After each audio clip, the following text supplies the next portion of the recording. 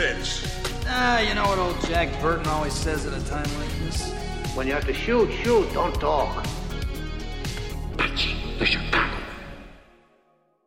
Hello everyone, what is up, and welcome to the latest episode of the We Love Dad Movies podcast. I'm your host, Ewan Patterson, and today I am joined, as ever, by my partner, Xander Godden. I wish I was in the kiddie pool. For context, we have a kiddie pool because it's very warm in the UK at the minute. It's going to be even more scorchier by the time this thing comes out because we've got a heat wave. But you know what else is really hot and heat-worthy? A film by Michael Mann, who also directed the film we're talking about today. He also directed a film called Heat. So that's what I just said. Oh, I thought you said heat. Yeah, hot/heat. Oh, well, there we go. I'm clearly suffering from some kind of heat. You've got heat stroke. I've got heat madness, I think is the scientific term. You know what rhymes with heat? Thief. Yeah, it does. We're talking about Thief, everyone. Woo! Yeah, because sadly last week one of my favourite actors, James Caan, passed away. And no, it wasn't last week, it was the week before last. And yeah, it really sucks because was a legendary actor with an incredible presence. So many great films to his name. Obviously, many may recognise him as Sonny Corleone from the first two Godfather movies.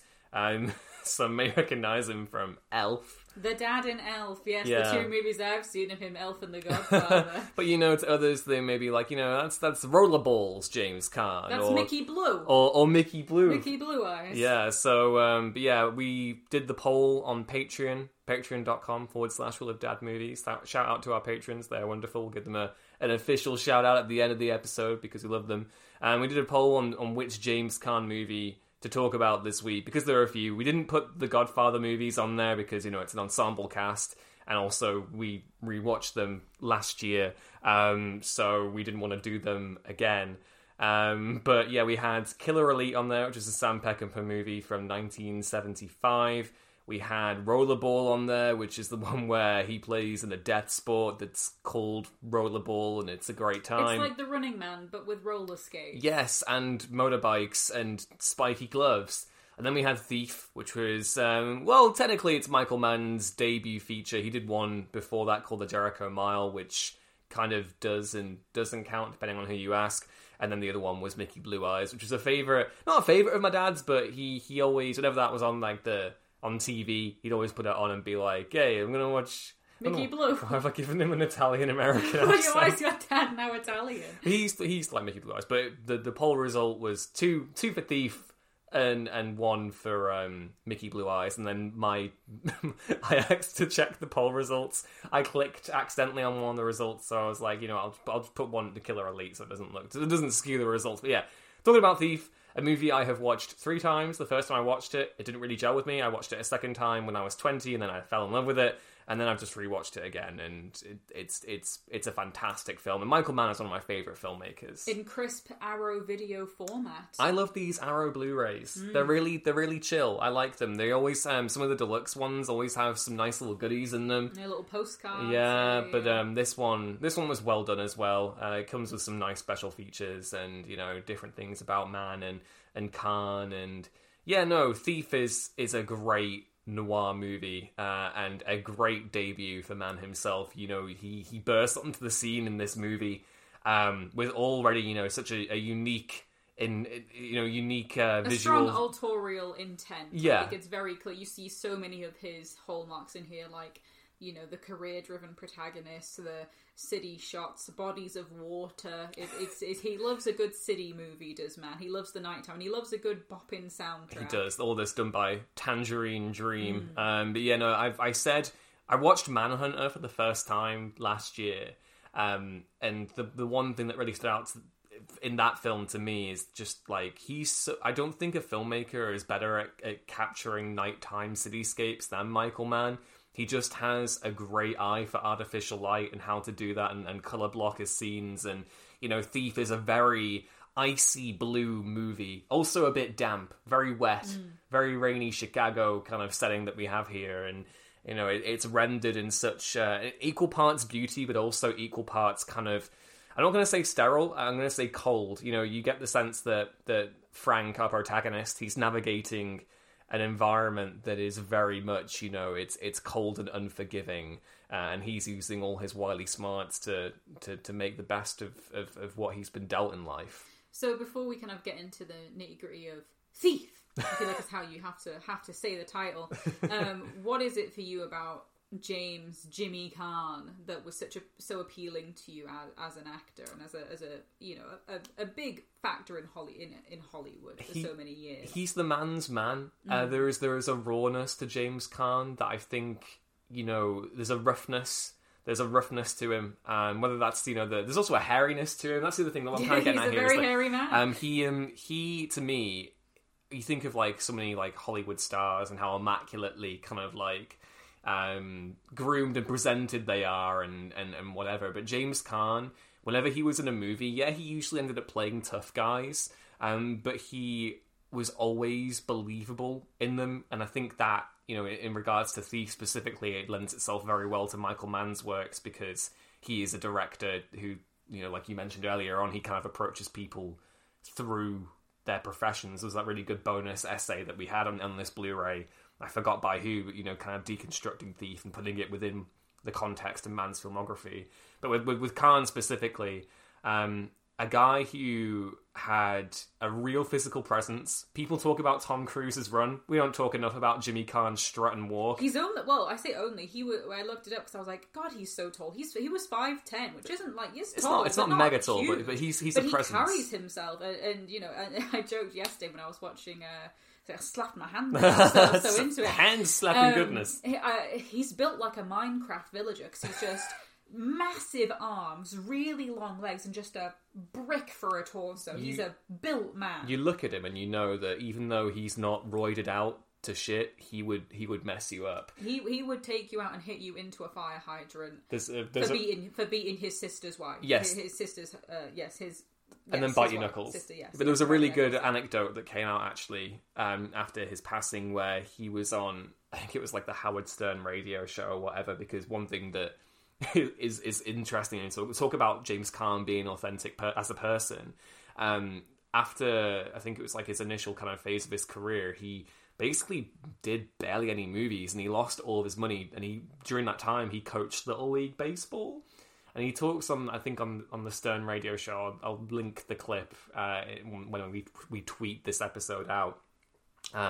He's talking about how he got into a dispute with the other team's coaches or whatever, because they were being unfair to this kid that was on his team who managed to do like a home run, but they were saying, oh, he didn't touch this base or whatever.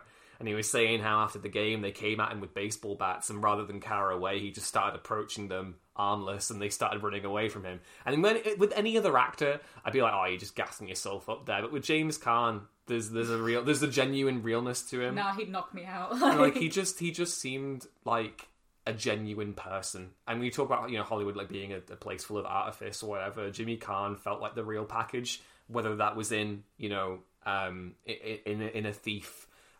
Or something in The Godfather or whatever, he really brought a sense of believability to these roles, and when he was the leading man, he was always great. Yeah, no, he had a good knack for playing tough guys, and I feel like Frank in Thief, he's the most sensitive of all the James Caan tough guys. He's he's a guy who's basically a proper professional. He's a top class thief.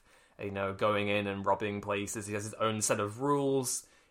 Similar to, if you've seen Heat, Neil McCauley, played by Robert De Niro, he has this whole rule where he's like, if I can't, walk out, anything in life I can't walk out in 5 minutes from, it's not, I think it's 5 minutes or whatever, he's like, I don't commit to. And Thief, Frank in that, he kind of has a similar approach where it's like, I only want to, do heists for diamonds and cash. Yeah. I don't want to get involved in anyone's kind of big business like that. He just wants to do that for himself. He works for himself. He has his partner, played by Jim Belushi, and he has this established set of rules.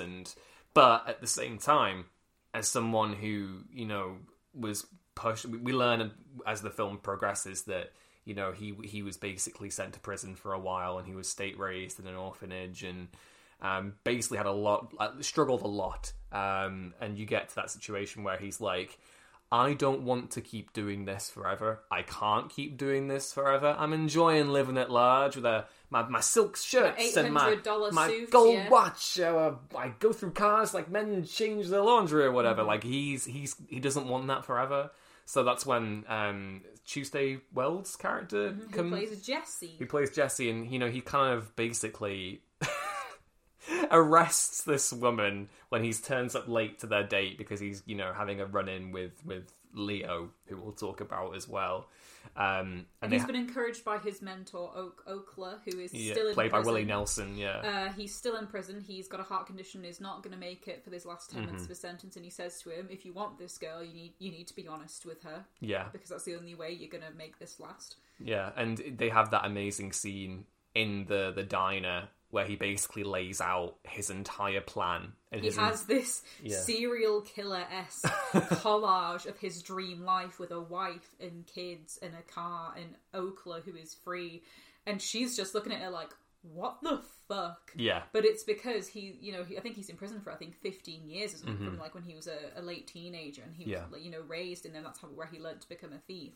And he has this kind of idealist, warped perception of what he wants his life to be like, and that's what he's working towards. Yeah, it comes from a sense of, because the other interesting thing about Frank in this movie is that he is he's pretty much lost. He's both the ultimate pessimist and the ultimate idealist. He self-describes himself as when he was in prison and became numb to everything, that he is just nothing. Yeah, and he's had to adopt that personality because the moment you start to care, it's the moment where you get sloppy. He talks about how at one point he fended off, what was a gang rape attempt and ended up, getting an additional rap for manslaughter because he defended himself in prison.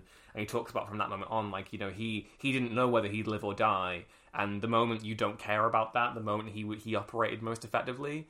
But he's reconciling that, and with Jesse, he wants to have this family. He wants to give someone else the life that he couldn't have. And she is also, self-admittedly, she's in a very, boring kind of dead-end job. And previously had experienced hardship too. She's not able to biologically have children, and so, she kind of has this sense of unworthiness, and so that's when they kind of agree, like, hey, this is our last shot, really, at starting a family. Let's just see where this goes. Yeah, and that brings us to Leo. And so basically at the start of the movie, we have the whole initial heist where they rob a vault for all its diamonds. Frank goes to see his fence. Said fence then takes a 30-foot dive onto the concrete, and it's heavily implied that Leo is responsible basically. And in order to do business with this guy, after he gets paid for the initial job, Leo comes up to him with a job proposition. He's like, "Hey, you can work for me. One last job." Oh, it's not even a one last job thing. That's the thing that's interesting about this, is that Frank approaches it as a one last job thing, but Leo's like, "I've got a long-term contractual thing I'm for you. I'm part of a union. We'll look after you." What is a union, but really turns out to be like the friendly, smiling boss who is actually obviously out to exploit your labor and whatever. And he has that proposition where he's like, I pay you a set fee, you come work for me, I'll look after you. There's this big heist I want you to do. Yeah, and then I'll get you to do more after that. So Frank at this point, he's like, well... not keen. He's like, I want to work for myself. But then, now that he has the relationship Jesse, as a motivating factor, he's kind of like... As I said to you yesterday, pussy is one hell of a motivator. It's true. In all of Michael Mann's movies, there is an element of pussy motivation. Pussy is a big motivator in Michael Mann movies, I have to say. Yeah, yes. So, he basically decides to do the job from there, and Jim Belushi is still involved with them. A very understated performance from Jim. It's not comedic, it's obviously like...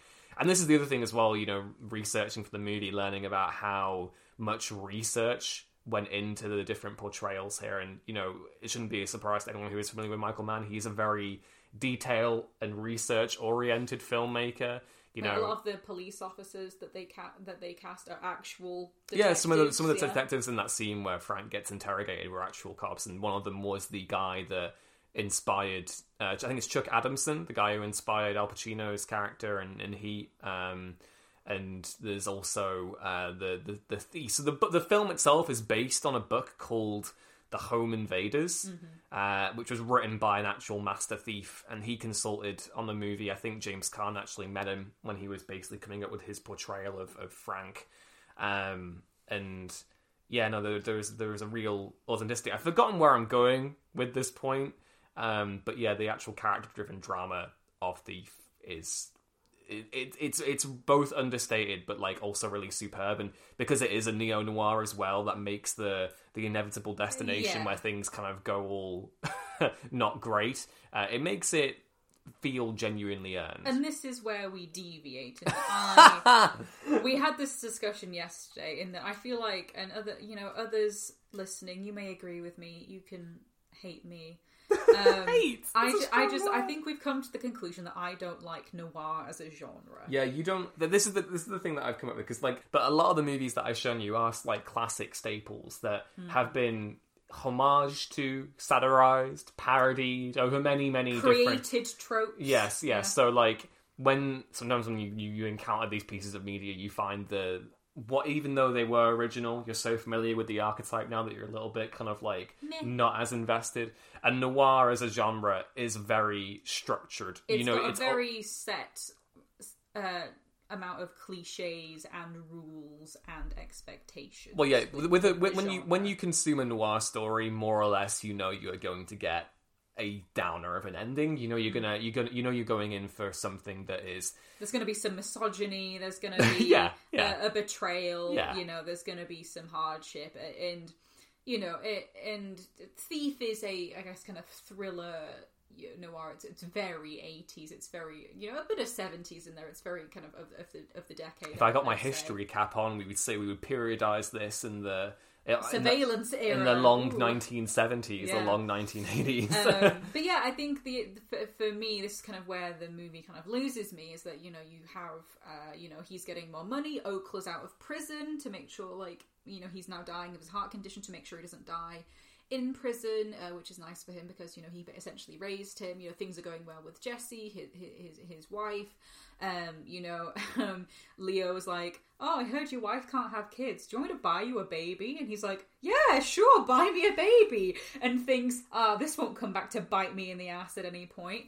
And, it gets to, I'd say, two-thirds through the movie, and they successfully complete the heist. Everything goes off without a hitch. He works with Jim Belushi's character and another character he works with who is his go-to guy for kind of breaking through locks and stuff, and it's a very thick metal, so they get this proper welding tool. It's a very, great shot scene where they're, breaking into the vault, and you just know things aren't going to go well. And then I think for me that's what I dislike about noir, and that's not to say I don't like movies that are typical in their structure, but I feel like with noir as a genre, you always know that something bad is going to happen, and that just makes it not interesting. It loses me because I kind of expect the tragedy. See, predictability is not a barometer for quality in my brain. I can, if something is predictable, I'm fine with that. To me, it means the story is doing its job. And with a noir thing, I really enjoy noir movies, and noir storytelling in general. So I'm kind of always prepared for it. When I go into a noir story, the thing that I'm always looking for isn't I'm expecting it to do anything different. What I'm expecting for is where it's going to punch me.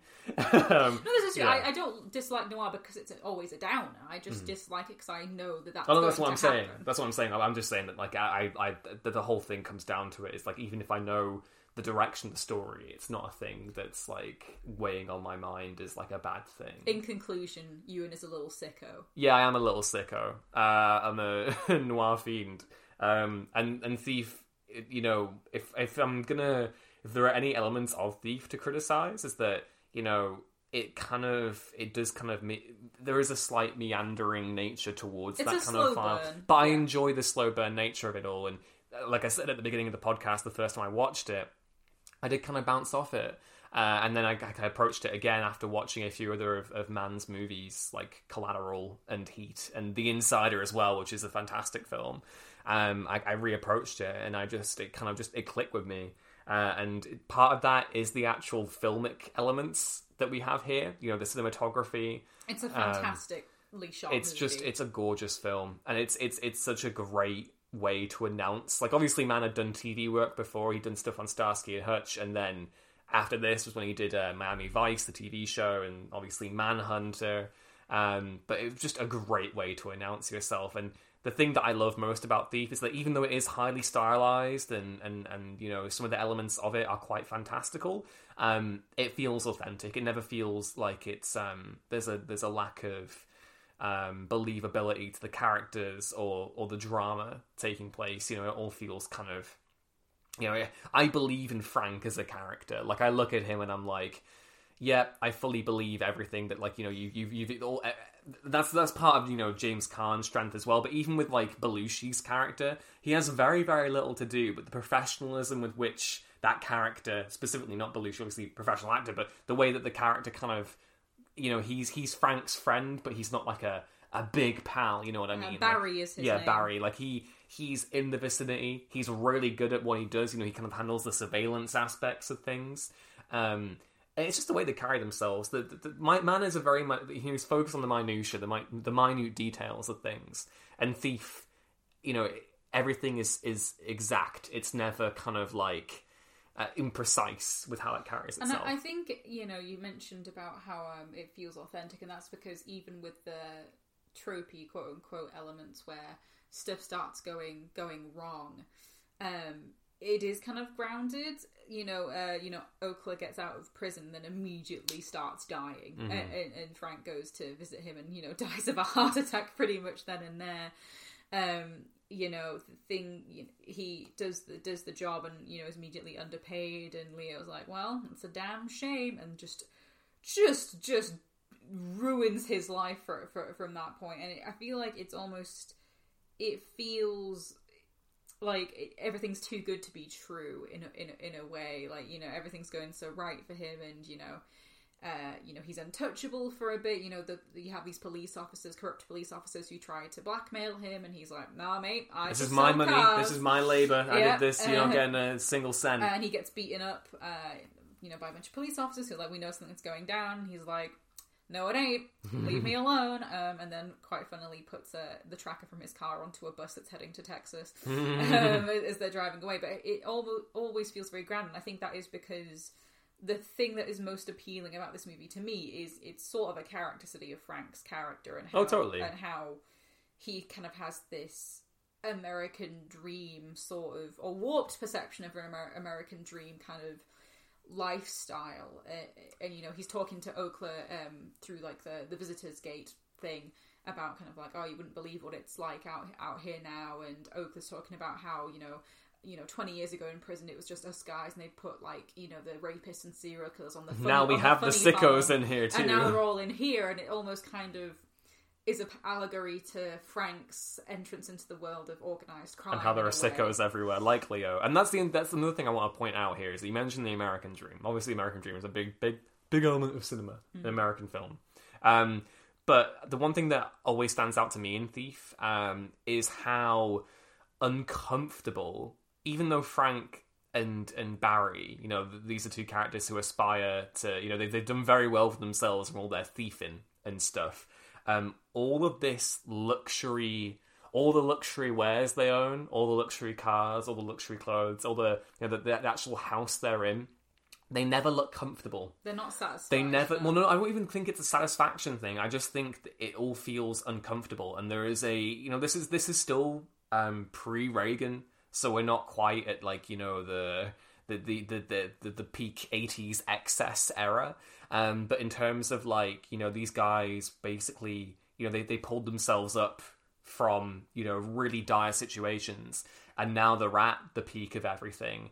But there is no I guess you're right with the satisfaction. There is no satisfaction to that, and I feel like all the luxuries that they own in this movie, it all feels like it's not who they are deep down. It's all kind of like a performance well, it's element. like when that's the bit I was going to talk about before, where Frank and Jesse initially go to an adoption service, and it's pretty much immediately just not only talked down to by the staff member, but like, well, you know, what you did in prison, you know, that, you know, it's not necessarily good enough proof, and then he obviously rightfully kicks off and causes a bit of a scene, and that also feels very, very grounded and real, based on kind of that character's experience. And that's when, you know, Leo, through his many connections, goes, "Hey, I heard you wanted a kid.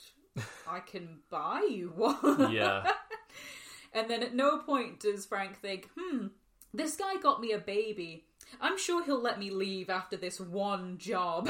Yeah, and it's the way the House of Cards comes crumbling down. It's intense. It's because you throughout this time where he's kind of fostering this business relationship with Leo. Leo's so charming. He's so fatherly, and so you see we go back to Frank's new house quite a few times. You know, they're building like all these different play areas for the kid that they're going to adopt, or you know, and they're arranging their perfect little house upon a hill, kind of American myth style situation, and it's being intercut with the whole Leo element. And then, like you say, when everything kind of comes collapsing down, it does come down like in a ton of bricks. You know, as soon as Frank offends Leo, you know, the next thing we know, he's going back to his car dealership.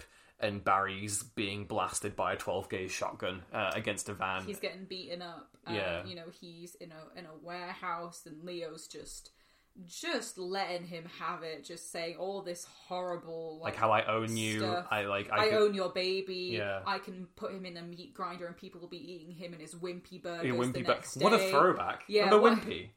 Do you ever have a Wimpy burger? I can't say I have. I used to have a few. I had a few.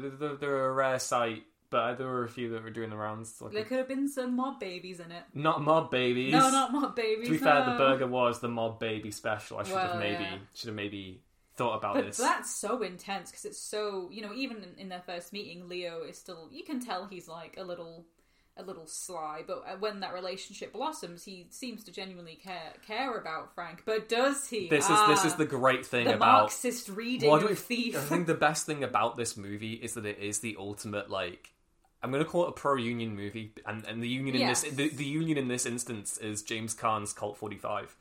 There is a whole element here of, you know, this Frank is a character. He has worked and strived to get to where he is in life. You can talk about it, you know, undermining the gains of other people, but really what he's doing, he is making a living. He is working hard. He's busting his ass out in that the windy city, you know, every month or so to take home these big scores, and he is very good at what he does. Leo comes in like a new prospective employer, charming Frank, being like, "Oh, we'll look after you. We'll do, you know, I'll look after my people." Is what he says. You get to do what you want. Don't worry about it. I'll look after you. It's your terms. It's your money. Yeah, it's your money. It's your arrangements. You know, I just want to work with you. I think we can work well together. And lo and behold, to no one's surprise, it turns out to be a big bag of shite, because Leo is like the ultimate in, you know, vulturist capitalism. He is like looking at Frank, and what does he go and do? When Frank comes to collect his money, he said to Leo prior in the movies, like, I don't want my money tied up in investments. I don't want my money tied up anywhere else. I want to be paid in cash when I've done the contract. And what does Leo do?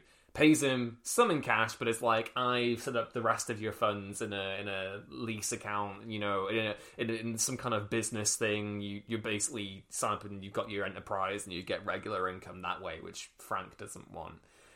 So at that point, he's been screwed over, and then you realise he he confesses that every nice thing he has done for Frank has been in a bid to keep him under his control and to keep being able to be in a position to exploit his labour. And that's that great scene where he realises it, and Leo goes to him, "Have you ever thought about joining a labour union?" And then Frank's like, "I'm wearing it right now." And I love that clap back. And the best thing is, you know, the finale where Frank does exercise on his threat.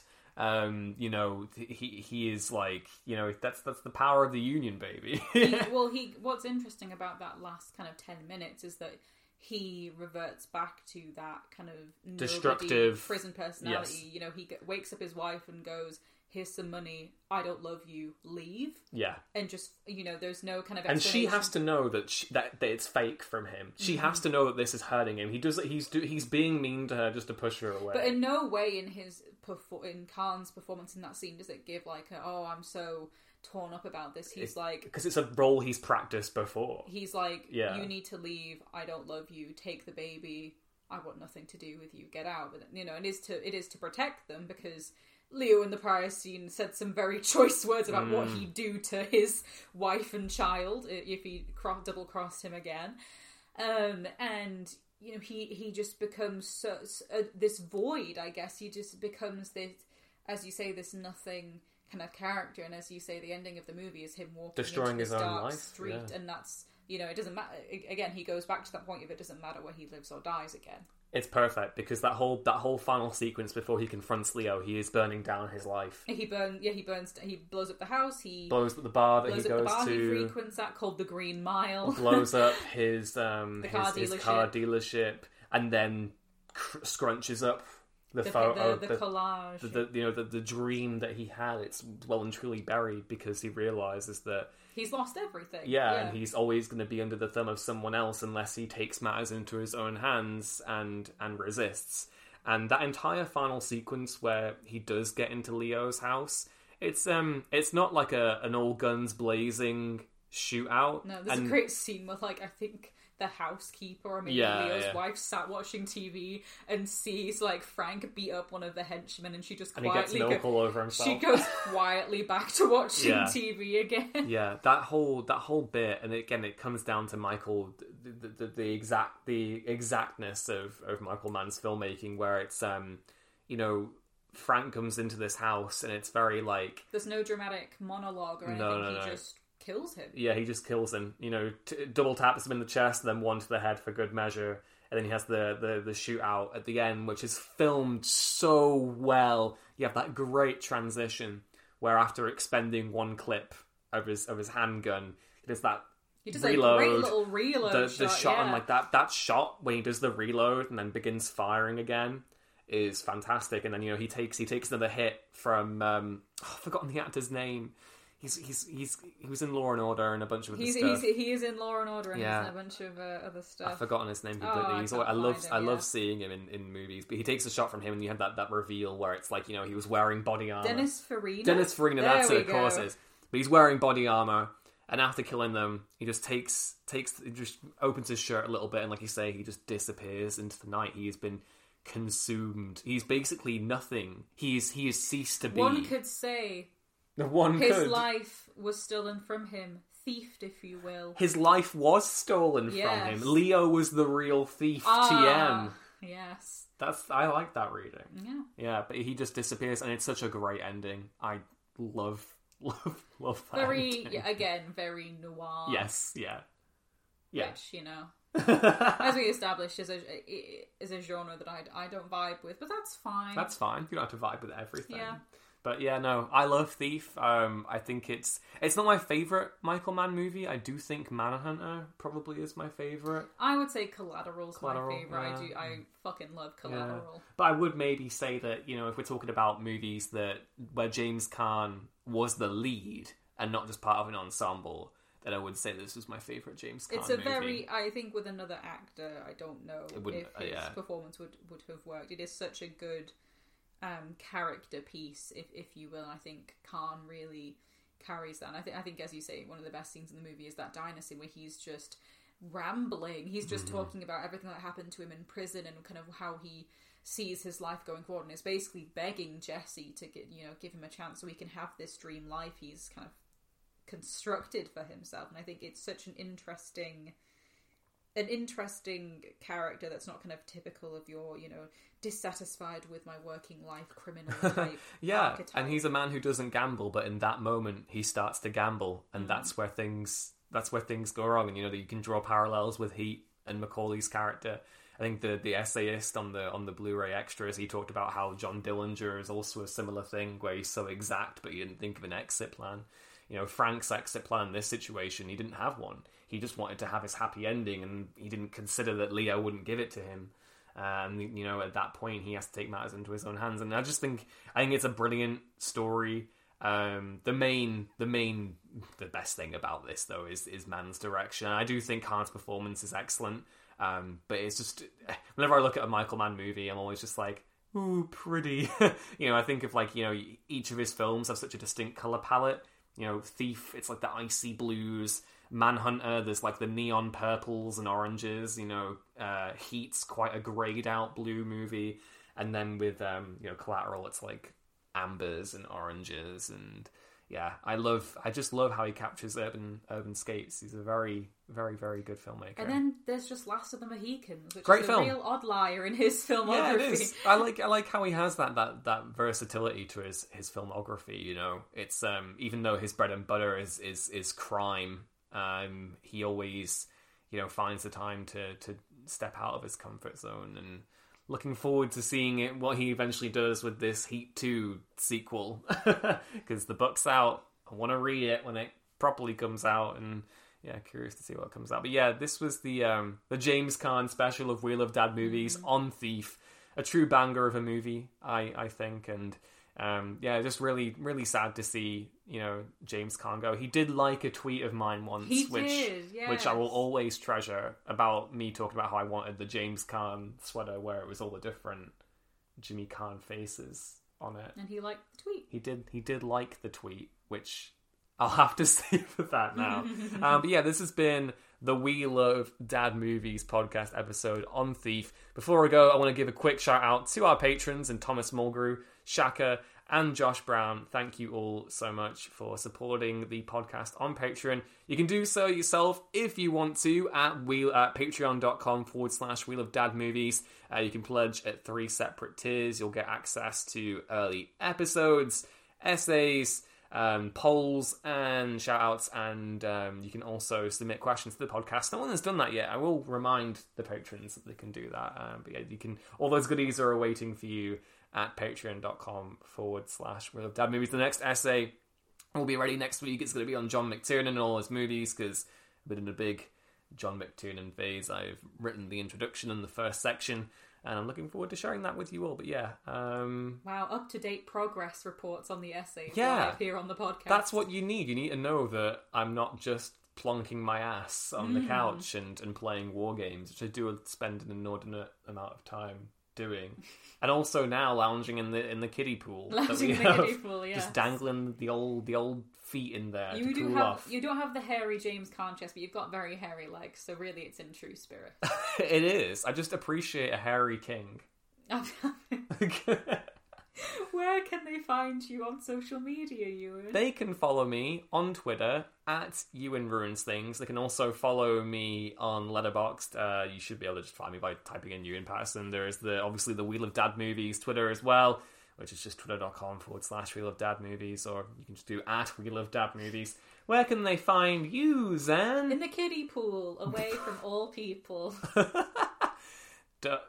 Anywhere, or on Letterboxd, and then you can also react with equal incredulity when you see the ratings. The rating, my controversial ratings of classic movies. But yeah, thank you all for listening, and we'll hopefully have you around for the next one. See ya. End of tweet. You make me cry. Bye. Bye.